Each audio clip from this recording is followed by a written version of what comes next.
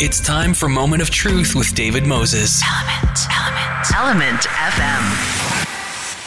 Welcome to Moment of Truth. I'm your host, David Moses. You're listening to Element FM in Toronto and Ottawa. That, of course, is 95.7 in Ottawa, 106.5 in Toronto, and anywhere across the country if you download the Radio Player Canada app and type in one of those two coordinates as well as ELMNT FM, and then listen on your device of choice 24 hours a day. It's a pleasure to have to the show with us today Mr. Dennis Ballard. He is with the University of Manitoba, and he's here to talk to us about a new program he has launched for Indigenous students. It's quite an interesting idea to help produce Indigenous scientists, and they're going to be able to work within their own community as much as possible going through this process so that they can still have that connection to their community and find out if there's ways to utilize what they're learning and implement it within their own communities as well. So, Dennis, welcome to the show. Good morning. Thank you. Yeah, this is quite an interesting idea, so congratulations. And I guess the name, the Wawate program, came to you from your wife, I believe. Actually, she was working with an Indigenous committee. Oh, yeah? With an international Indigenous committee, and they came up with the name prior to my joining on. Okay. Well, was there anything else prior to your joining on that is interesting in the background? Because as I read through, there was a number of other professors, some retired people that were involved that wanted to give back and sounded like they were involved in this process as well. Yes, Roger Dubé and his wife Jerry Dubé are both Sequoia Fellows at the ACES, American Indigenous Science and Engineering. Oh, yeah. And they're international scholars working with these committees to they came up with this idea for the program. I didn't come on till July 6th this summer, so a lot of catch up to do and a lot of work to get it started. For sure, but it's a really. Well, this is the brainchild of the Faculty of Science Dean Steffi Baum too. She's Dr. Steffi Baum. Oh yeah. So do you know why and how that came about? Actually, it started off with discussions with the ACES pro. Mm-hmm. They want to look for ways to incorporate Indigenous knowledge or what's called two-eyed seeing into the curriculum. Yeah. One of the aims of the program is to eventually have instructors teaching from a two-eyed seeing perspective in the classrooms. Right, which is in collaboration with the students, and that's being able to is sort of the traditional view and way of teaching prior to European contact. Well, even prior to the European method of education, because even in Europe they had traditional knowledge systems, right? True enough, yeah. They fell to the wayside once this model was produced and instituted in the 1800s. Now, I understand you're trying to implement this next fall, but as you say, you're doing some catch up. You're going to be going through the process of critiquing the potential students, and you're going to put them into a 6-week program, I believe, to find out. 6-week orientation with the aim of starting in summer 2021. However, we'll have to see how that goes with the COVID rollout. Yes. And I also understand that you want to work with about 10 students. Yeah, we want to start with a smaller cohort this time in order to build up from there. And as the program evolves, the students will become mentors for the new intakes as the years progress. Yeah, and then the idea of having Indigenous scientists it sounds great, first of all, and them being able to work within their communities on whatever it is that they are studying. And I believe there's a number of different areas, environment, health, those kind of things. What are some of the areas that students might be looking at? The water analysis, animal husbandry, fishing, animals, the deer, moose in the area, forestry, succession. It's all related, and it's all areas that the First Nations have been interested in. And this will give them the opportunity for the students to lead the research on behalf of their communities.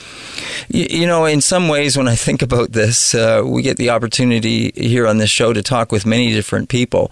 And sometimes we do talk with educators, people that are perhaps scientists that are working in different areas. And it always brings me back, especially when we're talking about the environment or about working, with hand in hand with the planet. It always takes me back to thinking about traditional knowledge, traditional teaching, indigenous knowledge. And I'm always surprised that we don't hear more about that kind of application being put into the approach. This sounds like it might be an opportunity for that kind of traditional knowledge to be utilized alongside of Western education as well. Definitely. If you compare the two, the major component is the human content, the human involvement, right? Mm-hmm. There's the Western concepts, what we call Western education teaches that, or Western science, they teach that you isolate the components in order to study them. Whereas among the Indigenous, you have the human perspective, how man is involved with the entire interaction in the environment. Yes, exactly. Separating himself from it and not including himself with it, observing it from afar, whereas the Indigenous thinking is to look at it from a holistic perspective, including the human personality as well, like you just said. Right, exactly. So when you're doing studies on the environment and you exclude the animals from the environment while studying the plants, that doesn't really give you a full idea of the health of the plant, especially when it's the animals that feed off the plants. Absolutely, yeah. So you're going to take the students through this 6-week orientation program, and that's to help them actually, I guess, find out what it is that they might need to get them up to par for submitting into the science program. Is that correct? So if they are lacking some things that they might need, yes, that's part of our assessment. Yep. We'll be assessing them for their math, science, chemistry, and biology skills. Mm-hmm. Right, so then determine whether or not what type of upgrading. Some may be ready for direct entry, some may not. Yep. The other component of it is to teach them entrepreneurial skills or project management skills. Yeah. In order to help shape their thinking processes and prepare them for academia or Western science, which is more process oriented or linear thinking, right? Yeah, and I really like that idea about looking at it from that perspective, the entrepreneurial skills that they're going to need, and I think it's also great that you're looking at this from and also coming from the idea that these students may have, and many of them may be coming from small communities. They may not have those mentors because parents may not have either got the education. There might be relationships with the residential school system that, of course, we know how that damaged Indigenous people, even to be good parents, from removing them from a household environment. So all of that rolled into this, and looking at this, I think it really is a wonderful way of being able to support the students as they get into this program. It's definitely, when you look at the history of enrollment in the universities, they have high dropout rate in the first year. I think that's mainly due to a lack of social networks and connection to their home, family, and community. It doesn't matter whether it's Indigenous or non-Indigenous communities, there's still a very high dropout rate. So by maintaining them as a nice close cohort, we build that social network for them so they can, for the first year or two, and then as they progress, they'll expand that social network and succeed at the university. And then having them do research in their communities maintains that connection to their community, but it also creates a connection between the Faculty of Science and that community. Right. Something else, another aspect that we want to develop. Yeah, it's a wonderful two-way sort of opening or connection that you'll have going on there.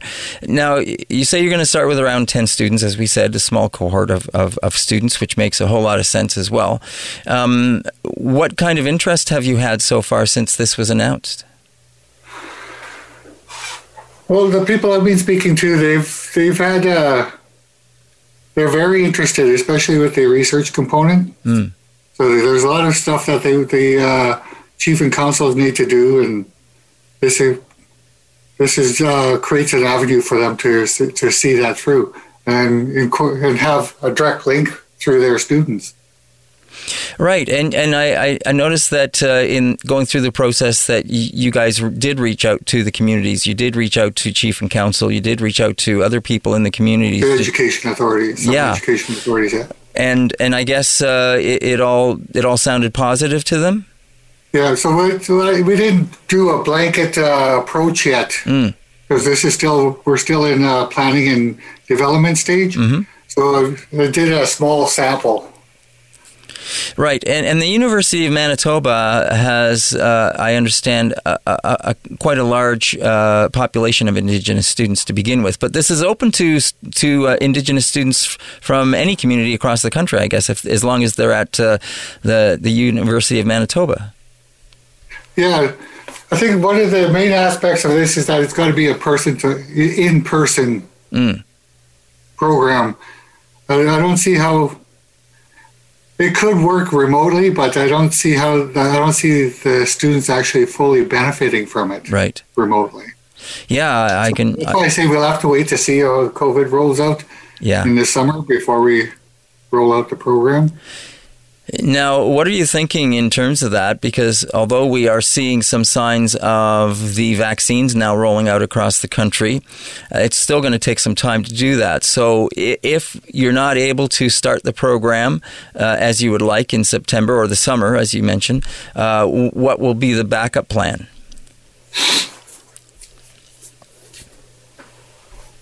Actually, I haven't gotten to that point yet. We're still planning on working towards a summer rollout. Like I say, it's under development. Yep. So we're not at that stage yet. We don't have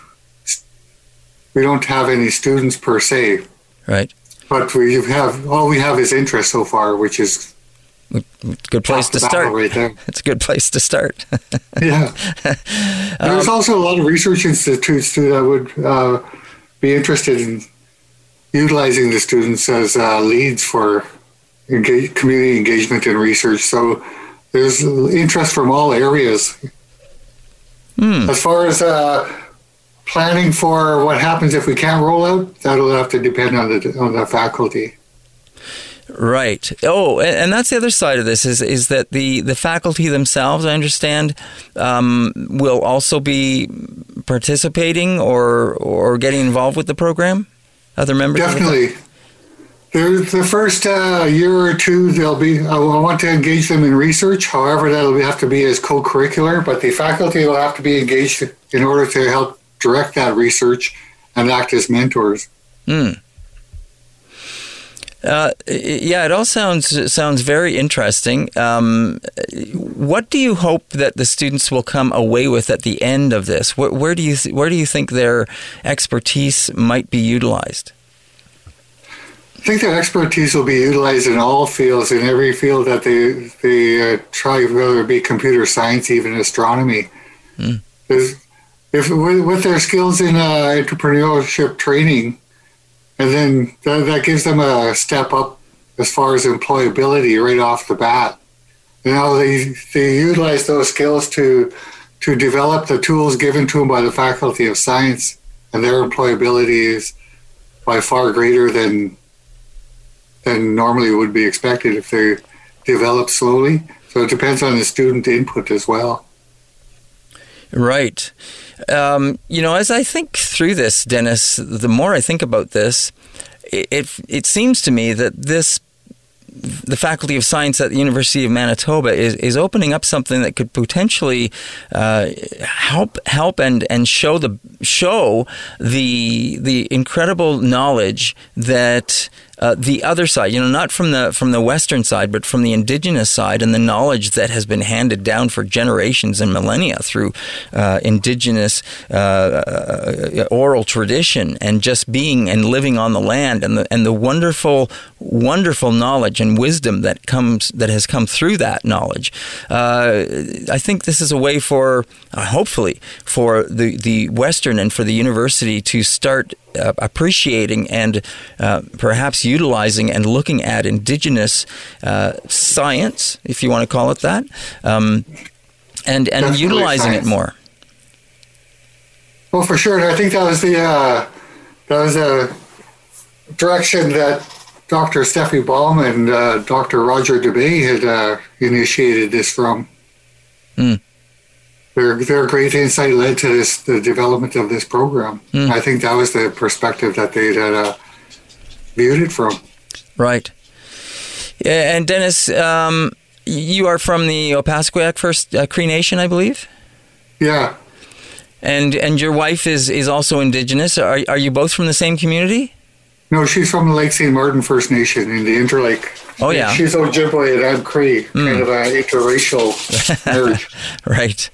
Well, that's wonderful, and congratulations on this, and we certainly wish you all the best with this program, because it sounds great. I can't wait to hear more about this. We hope to be able to touch base with you in the future, because we'd really like to see how this is rolling out and the benefits that you're providing to the students, and maybe once the students get enrolled with this program, we can touch base with you and maybe get some of those students on our show to hear their perspective on this as well. That would be fantastic. I'm really excited that they're taking this initiative especially from this perspective.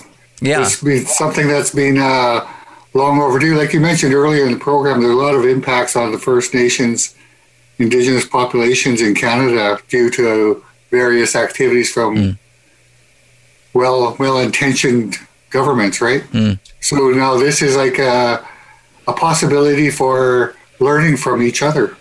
Yeah.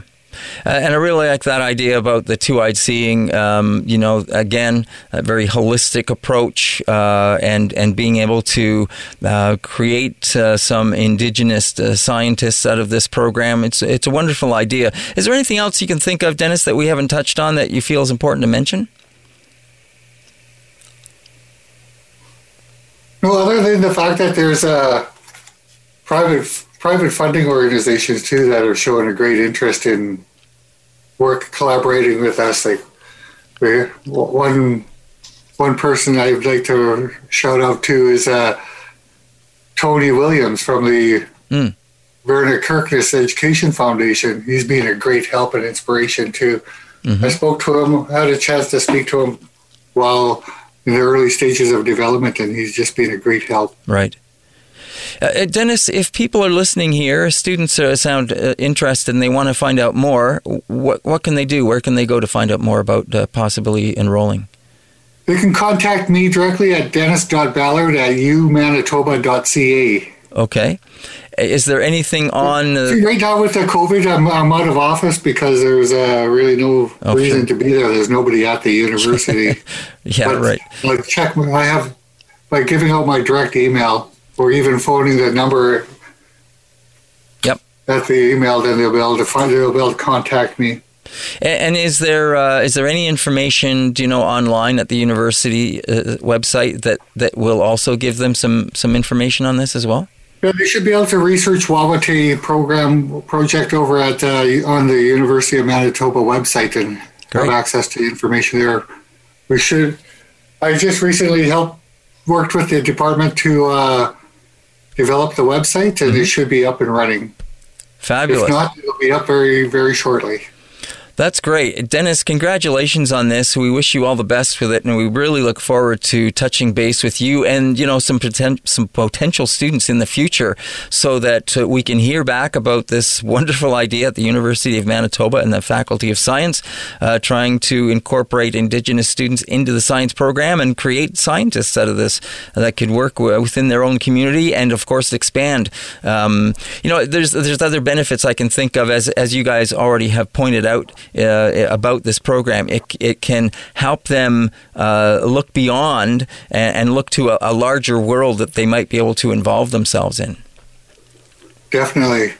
That's one of the hopes of having the project management training, entrepreneurial skills training, is that it opens their eyes to not only working for the community, in the community, but anywhere in the world, really. Right. And Dennis, I'm sorry I don't have this in front of me, but what are you? Are you a professor of science? No, I'm just a contract. I'm a full-time employee, but I was hired to develop this program. Right. Okay. Well, my background is in environmental health and education. Oh, yeah. Research. Great. Well, Dennis, congratulations once again, and we thank you for taking the time to join us on the show. And we wish you all the best with this program and for the students in the future for the University of Manitoba and the Faculty of Science with the Wawate program. Thank you very much. Yeah, Chimigwech and Nawagoa for taking the time to join us, and we look forward to talking with you again. Thank you. Bye. All right. Take care. Bye-bye.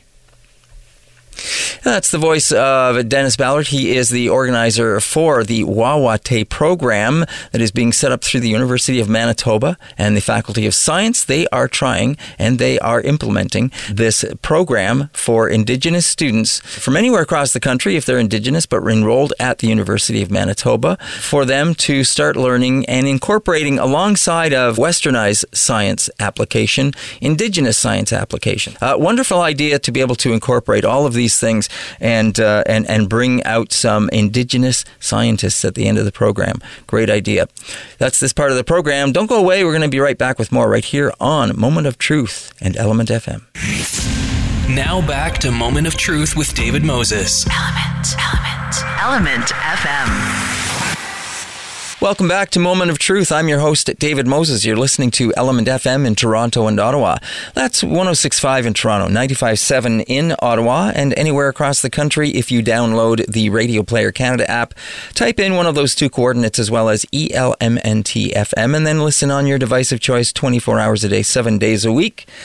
And just as a reminder, you can also listen to Moment of Truth on your favorite podcasting streaming sites as well. So you're able to go back and listen to an interview or a conversation you may have missed and listen at your leisure. It's a pleasure to welcome to the show Melanie Chokas Bradley. She is a naturalist and certified forest therapy guide who leads nature and forest bathing. Forest bathing, don't you just love that name? Walks for many organizations in the Washington, D.C. area and the American West. Well, Melanie, first of all, welcome to the show. Thank you so much for inviting me, David. I'm so happy to be talking with you today on this winter day. Well, you know, when I say Washington, D.C., of course, something else comes to mind, given the time frame that we're dealing with and what you guys have been dealing with in that region. Sure, yes, it's been a really rough time here in Washington. I know it's been a rough time all over because of the pandemic and all kinds of other issues. Yes. But this has been an especially traumatic week here in Washington. And so how would you say, leading into this, because what we're talking about is the importance of enjoying nature during the pandemic. But, you know, nature has value, even beyond the pandemic. But like you said, it's something that we can at least go to, enjoy, turn to for solitary walks. We can do so many things with nature, especially in this time when we're being restricted from going so many places because of the COVID-19. And it makes me think of also reflecting on what you guys have been dealing with, in Washington and all parts south of the border here from Canada and into the States. I'm sure there's a lot of reflecting going on. There's a lot of thinking going on with what has been happening. So I'm sure nature has value in that area as well. It absolutely does, David. I think anytime that you're hurting, that you're dealing with difficult realities, or if you've just spent too much time looking at screens, which so many of us have done lately, getting out in nature is the most healing and rejuvenating thing. If you can just walk out your door, and if you're in the city, tune into the beauty and wonder around you, whether it's a tree outside your door, the birds, the clouds. Connect with nature wherever you can, and it's incredibly soothing and inspiring. And, I think one kind of silver lining of the pandemic is that because we've all been forced to spend so much time at home, we've learned to connect with our own wild homes. Mm-hmm. I know that I have really connected with my backyard and the trees out along the street and the birds. And I've just been really tuned in to all of the animals that live here with us. Sure. And in a new and deeper way. And I think a lot of people have had that experience during this time. We've had time to slow down. Our skies are clearer and cleaner and quieter. Mm-hmm. And that really invites, the kind of reflection in nature that is really rejuvenating. It certainly is. I'm glad you brought up all of those points, and I'd like to expand on all of them.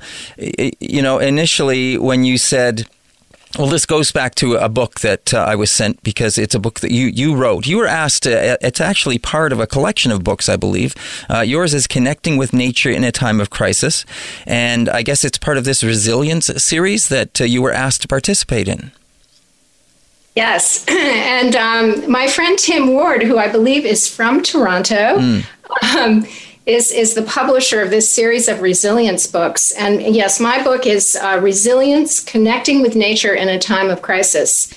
And he invited 10 of his authors at Changemakers Books to write, at a very tight deadline in the spring. We had, about 6 weeks to complete our books. Right. So 10 authors wrote books about how we can be resilient during this time. Mm-hmm. And mine was about how we can connect with nature to help us be resilient. And so with that, one of the things you talked about in terms of, becoming familiar with your wild home, and in particular, I'm glad you pointed out the fact that there is city dwelling and there's country dwelling. A lot of what I read in the book makes it appear like there's a lot of open space. You're on farms. There's lots of open areas, lots of, nature around, which is wonderful. I grew up in the country when I was a kid, so I know exactly what that's like. And what came to mind was that old saying, right? You can take the boy out of the country, but you can't take the country out of the boy. And anyone that has been raised with that, it's very true, because all of that was such a wonderful, wonderful experience. You think about, some of the things that you refer to in the book as a child, being fascinated by a worm or a bug or something going across the earth, or playing in the earth, and all of those very simple things. But the world, because of COVID, has forced us back to a simpler, sort of standstill moment for a minute, and it's a way, and in a way, it's allowing us to focus on those simpler things. And I guess if you've got kids, it's even a better way for you to explore the world with them, because there's nothing better than seeing the world through the eyes of a child when you're re-exploring those wonderful, simple things with them, right? That is so true. I think the most therapeutic thing we can do right now is to follow our young children around and see the world, experience the world in a very hands-on way, the way they do. Mm-hmm. I am also a country girl. I grew up in Vermont, and I had a lot of freedom as a child, and I wandered through the woods and the fields, even from the age of 5. Yep. I would disappear for hours at a time, and I really learned how to connect with nature in that very direct, personal way. Mm-hmm. Now I live in the city. Now I do live in Washington, D.C., which has beautiful parkland. I'm near Rock Creek Park. I've written a book about Rock Creek Park. Mm-hmm. I've also written a book. My most recent book is Finding Solace at Theodore Roosevelt Island, which is an island in the middle of the Potomac River that is in Washington. It's a mile and a half from the White House, and it's a wild island, part of the National Park Service. We're going to talk a little bit about the book, the chapters that you have, and some of the things that you talk about. Mindfulness, I guess we're talking about mindfulness to some degree. The pandemic did make the world slow down and made us stop. And I'm glad you pointed out in the book a couple of things. One, the very fact that the world is getting a breather. Mother Earth is getting a breather because of the pace that we were going at and the non-stop that was happening and all the pollutants we were putting into the air. We've heard about all the stories about how the air is cleaned up in cities and I think Venice, all the rivers cleaned up. People could see the bottom of the passages in the city of Venice that hadn't happened in I don't know how long. I know, it's amazing. It really is. And so to think that we weren't having an impact is definitely, front and center for us. And I'm glad you also mentioned back to the indigenous people of North America. And some people have equated North America prior to contact as a Garden of Eden. And it's, I guess in some ways, it's too bad that wasn't an opportunity to approach things differently. A lot of indigenous people are fighting for the very things that the earth is now benefiting from, right? The breathing from us and being able to rejuvenate itself to some degree.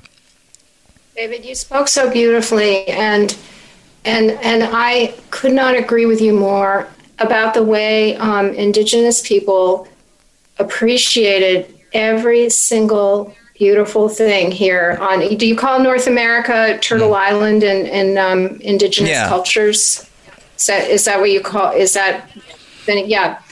And I do think that there's a tremendous hunger to know more about those ways, which are not lost. They are not lost. And we've had a very traumatic time here in the U.S., but we have a poet laureate, Joy Harjo, who is the first Native American poet laureate we've ever had in this country. And I think she's in her third term now. She's an incredible poet. And President-elect Biden has nominated Deb Haaland from New Mexico, from the Laguna Pueblo, to be the Secretary of the Interior here. And that is so significant because the Department of the Interior in the U.S. administers all of the national parkland in this country, which is a considerable amount of land. And it's land that, in many cases was painfully taken. And I just take such comfort in knowing that they are here, in these positions where they can really have a voice and make a difference. And I feel that people are so receptive now. The fact that we have been forced to slow down helps us to see the world, the way that ancient people saw it and the way that so many still do. Going back to your book, when you were talking about that being restricted or not being able to go outside, it made me think of one of the things you referred to, and by no means do I want to belittle the situation that Anne Frank lived in, but you did point out about her situation and, not being able to go outside and just being able to look through the skylight and see the tree and focus on the tree and finding, that ability to just connect somehow. And I guess the imagination comes into a strong use at that point as well. It does. Yes, Anne Frank was confined to that tiny annex, and I think most people know her story. She died at Bergen-Belsen concentration camp at the age of 15. But she could see this horse chestnut tree outside her window, and it really gave her hope. And the tree lived into the 21st century, so it lived long after she did. And then they propagated from the tree several trees, and one of them is planted on the U.S. Capitol grounds in her honor. And there's a plaque in front of it, and they quote her as saying, I won't get it quite right, but it's something like, no one need wait. Start right now to improve the world. And I have just posted a blog on my website about the trees around the U.S. Capitol and what they can tell us. And that is one of the trees that I write about in my blog post. It just went live this morning. I can send you the link. I don't know if you have the ability to share that with your listeners. Go ahead. I was just going to say, you mentioned the website. So if people can go to your website, it's MelanieChokas-Bradley.com, and you can find out more about what Melanie is talking about. Sorry. Yeah, and also, so what I did was I lead tours of the trees around the Capitol in non-COVID times, several times a year for the U.S. Botanic Garden. And so I wanted people to know, that there are these trees surrounding this painful incident. And now the whole grounds, which have been open to the public, almost all the time, during our history, are now totally fenced off. But there are all of these beautiful trees there. Some of them are well over 100 years old. There is a giant sequoia that was planted by the Cherokee Nation in the 1960s around the bicentennial of the birth of Sequoia. And I write about that tree. I write about a tree that was planted in honor of Emmett Till, who was a 14-year-old African-American boy who was brutally murdered in the 1950s and in Mississippi, and his body thrown into the Tallahatchie River. And that helped to galvanize the civil rights movement here in the U.S. And I write about that tree. And then I write about a tree that came down in the 1970s. It had Dutch elm disease. It was known as the humility elm because it stood between the Capitol and the office buildings where the senators work. And when they went to the Capitol, they had to duck under this big branch that went over the sidewalk. So it was known as the humility elm. I think that President Kennedy actually gave it that name. So that tree is long gone, but I wrote about the memory of that too. And I just wanted people to kind of be aware of the fact that this building where this horrid thing happened last week, this just really tragic, frightening, unthinkable thing. The building is surrounded by beautiful trees, and many of them have stories connected to, really significant people. That's interesting, and it's true. I like also how you talk about when you're going on your bathe in the forest that and different things you can do. Unplugging yourself, making sure you leave your phone either turned off or not even take it with you. Getting in touch with the smells and the touches and those experiences that can really help you just rejuvenate and calm and hearing the senses of all the sounds that you would hear in the woods, just the rustling of the leaves and all of those wonderful things that I find, I don't know about anybody else, I find them absolutely wonderful and just a way of just taking me right down to a very, very calm place and a place that I can focus and start again. And then, of course, you talk about going through that experience and then getting yourself to slowly come back into the present in terms of, getting back into your daily life and what you have to do. I also like how the book touches on how this is, some people view what is going on as a way of nature sort of striking back. And I'm glad you do mention that because I have heard of a number of people talking about that. But I also like how you talk about, I read this book and you talk about literature and that tie-in with nature as well. When you were talking about experiencing nature through all the senses, unplugging your phone and then I was walking with you through the woods while you were talking. You expressed that so beautifully. And, I had a little epiphany a couple of years ago. I have this rock that I call the meditation rock. It's next to Rock Creek. It's kind of in the creek. And, I go and sit on this rock and I realized I would never think of time sitting on that rock as wasted time. I would never think of watching the clouds as wasted time. But I can spend 5 hours at my computer getting all sorts of industrious things done and feel like, I just wasted 5 hours.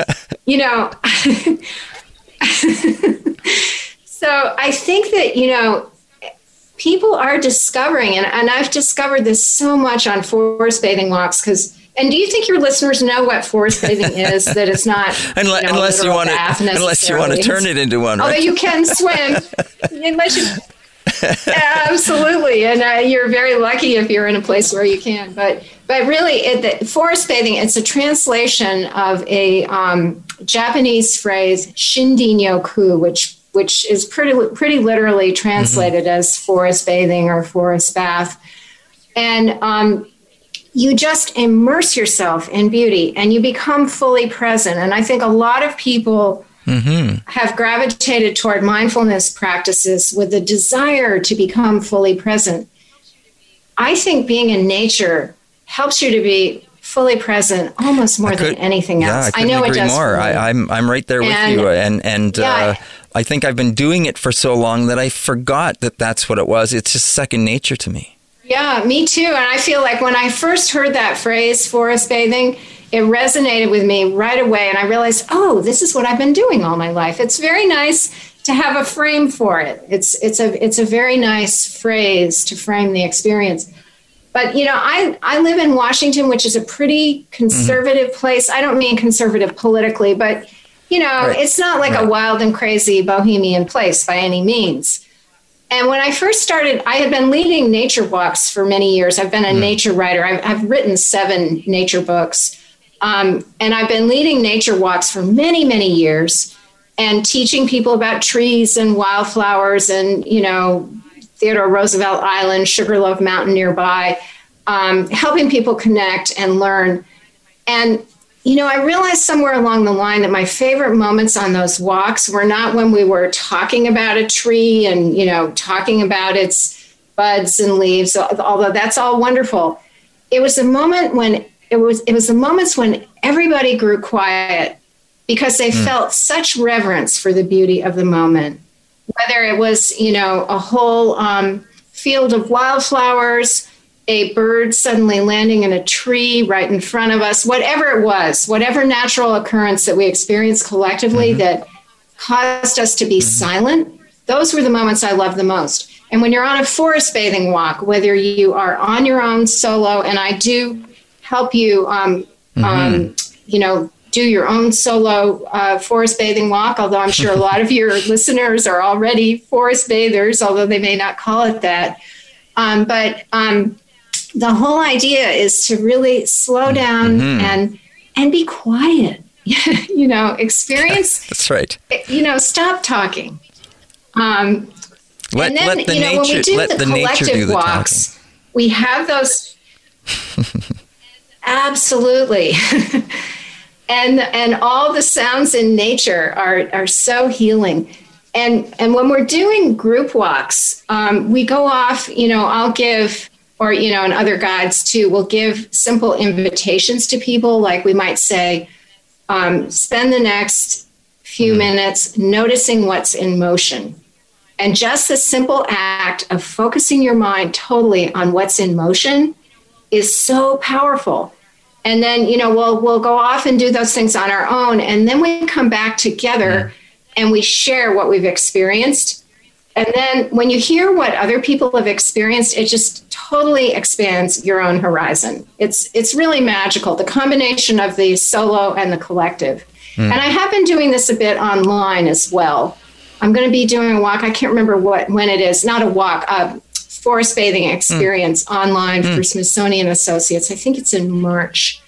And I, you know, and that can be powerful too, because we'll have people from all over the continent who are fully present in wherever they are, and then they share it. And, you know, if you're in Maryland and you hear somebody has just watched a great blue heron in Colorado, you're right there with them. And it's really quite magical. Melanie, we're going to have to leave it there, but it's been a pleasure having you on the show and speaking with you about nature and about how to enjoy and connect with nature in a time of crisis, which is the name of this book I'm holding. And it's so nice to, you know, just to reflect because I was enjoying and I was back in nature while we were doing it in many of the times when we were discussing this. So I want to thank you very much for putting this book together and being part of this series of books that have come out around this, I guess, one of the books that came out around this idea. And I wish you all the best in the future, and I look forward to possibly having you back on the show again. Thank you so much, David. And I feel like our conversation was was, for me, it was a forest bathing experience. I really enjoyed it. You're so eloquent, and you clearly feel that deep connection with the beauty and wonder of nature. Oh, thank you. That's very nice to hear. It comes through in all of your listen, words. all the best to you, and we're thinking of you down there, and looking forward to better things in 2021 for all of us, and for all of you south of the border down there in the U.S. You're very welcome. Take care. Thank you so much, David. Bye-bye. That's the voice of Melanie Chokas Bradley. Bye-bye. She is a naturalist and a certified forest therapy guide who leads nature and forest bathing walks for many organizations in Washington, D.C. and the American West. And I've been speaking to her about her book. It's called Connecting with Nature in a Time of Crisis. If you want to find out more about Melanie Chokas Bradley, you can find out by going to her website, and it is melaniechokas-bradley.com. That is MELANIECHOUKAS-BRADLEY.com. That's this part of the program. Don't go away. We're going to be right back with more right here on Moment of Truth and Element FM. Now back to Moment of Truth with David Moses. Element FM. Welcome back to Moment of Truth. I'm your host, David Moses. You're listening to Element FM in Toronto and Ottawa, 95.7 in Ottawa, 106.5 in Toronto, anywhere across the country. If you download the Radio Player Canada app, type in one of those two coordinates as well as ELMNT FM, and then listen on your device of choice 24 hours a day, 7 days a week. You can also listen on your favorite podcasting platforms or our Element FM website. Well, the University of Toronto is getting some new Indigenous digs. Shannon Simpson is the Director of Indigenous Initiatives and co-chair of the Indigenous Landscape Project at the University of Toronto, and she's also a member of the Alderville First Nation, and she joins us here on Moment of Truth. Shannon, welcome to the show. Ani, thank you for having me. Very glad you could join us. Now, as the Director of Indigenous Initiatives, how long have you held that role? I have been in this role. It still feels very, very new, but it's coming on almost a year. I came into the role in the middle of January, so I had about almost 2 months before the world flipped upside down and we all went home.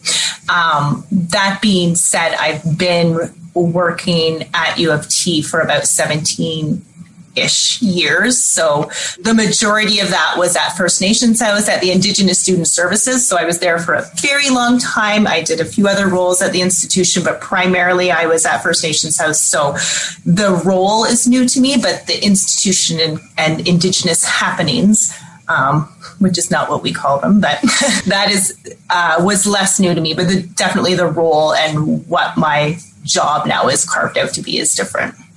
And co-chair of the Indigenous Landscape Project, is that also through the University of Toronto?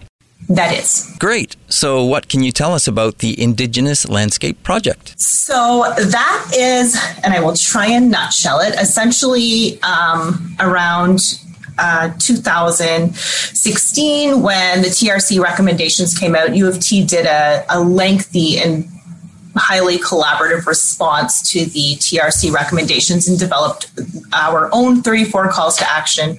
One of those calls to action, one of the main ones, was about Indigenous spaces on campus. At the same time this was coming to fruition, U of T was planning a huge landscape project on their front campus. So that whole space in front of University College, the whole major green space at U of T is being transformed. So this ended up being kind of tied into that project in terms of Indigenous space and there being a need for a lot more Indigenous space at U of T. So the committee was struck. We engaged with Indigenous staff, students, faculty, elders, community, the hosts of the land, the Wendat, the Seneca, the Mississaugas were all brought in and involved in the project. And we have been working diligently for a couple of years now to try and put probably more than you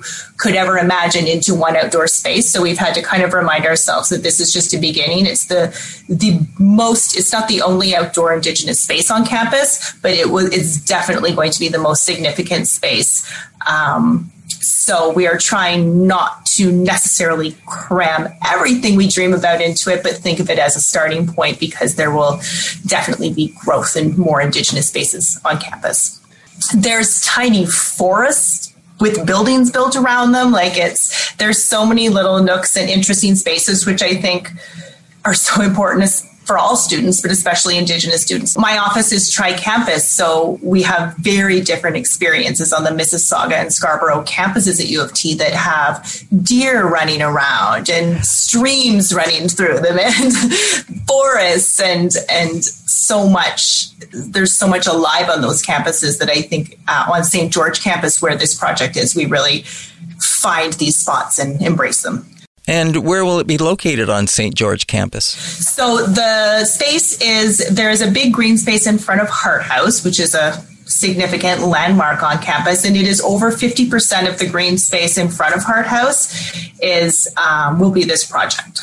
Some of the things on that space were some cannons, and the flags I'm not even sure if the flags are being relocated, but they will be removed because this is very much an Indigenous space. So anything that other than the actual land that was there and the trees will be removed, relocated, or placed in storage. So they will go to a new home. We've specified just wherever their new home is, make sure they're not pointing towards the garden. It's a significant landscape. And I think that, not being someone that attended U of T as a student, but I have been there for a very long time. And I want Indigenous students to be able to walk around campus and see Indigenous spaces, not have to seek them out or find them in small offices or spaces elsewhere. I want it to be a very obvious Indigenous space where ceremony can happen, teachings can happen, Indigenous plants are growing. It's a meaningful space.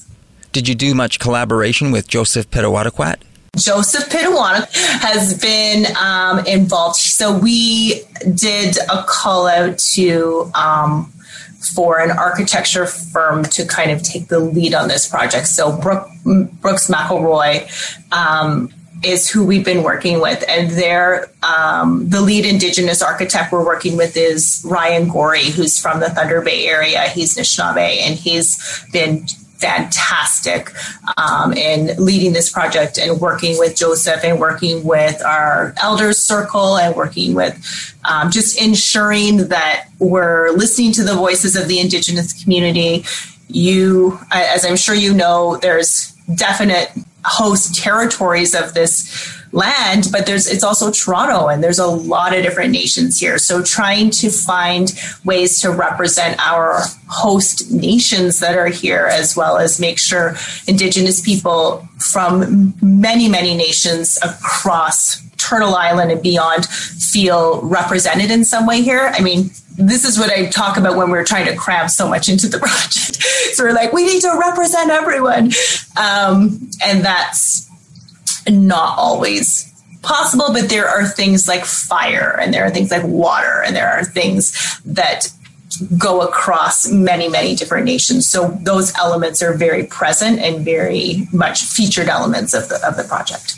I know it could be different and it could be different things, but I just feel like the space has done a good job at being that home away from home. And there's big things coming for First Nations House too, but that's probably another conversation. Right. So has this been consuming most of your time? So I still work closely with them. Obviously, First Nations House is a big part of this project. That's the Indigenous Student Services. That's where we want Indigenous students to use this space. We want Indigenous faculty to do teaching in this space.